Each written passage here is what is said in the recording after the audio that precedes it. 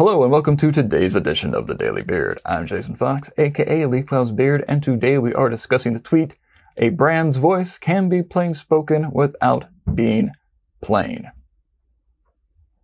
In fact, for most brand voices, I often suggest being plain spoken without being plain.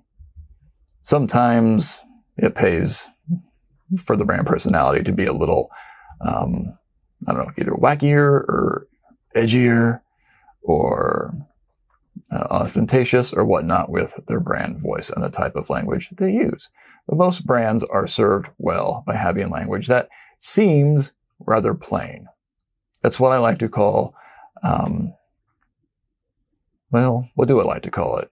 We've discussed this before. It's conversational, but it's amplified conversational. That's not how people actually talk in a conversation, but it kind of comes across that way. But it's interesting. It's not plain. It's easy to understand, but it's engaging. I'm sorry for using that word, but it's appropriate in this context. Do that too often, you'll have either supervisors, creative directors, or the client themselves. It's usually the client themselves, let's be honest, who will say, "I need this to be more direct." And what they really mean is more boring. People don't want more boring. Unless you're confusing people with the speech you're using, be interesting. If it is confusing, then by all means edit, but don't edit out the interest.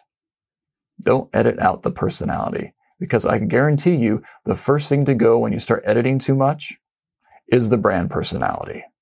You have got to keep the brand personality, assuming you've built a good personality. I guess if your personality is to be boring, go nuts, and good luck with that.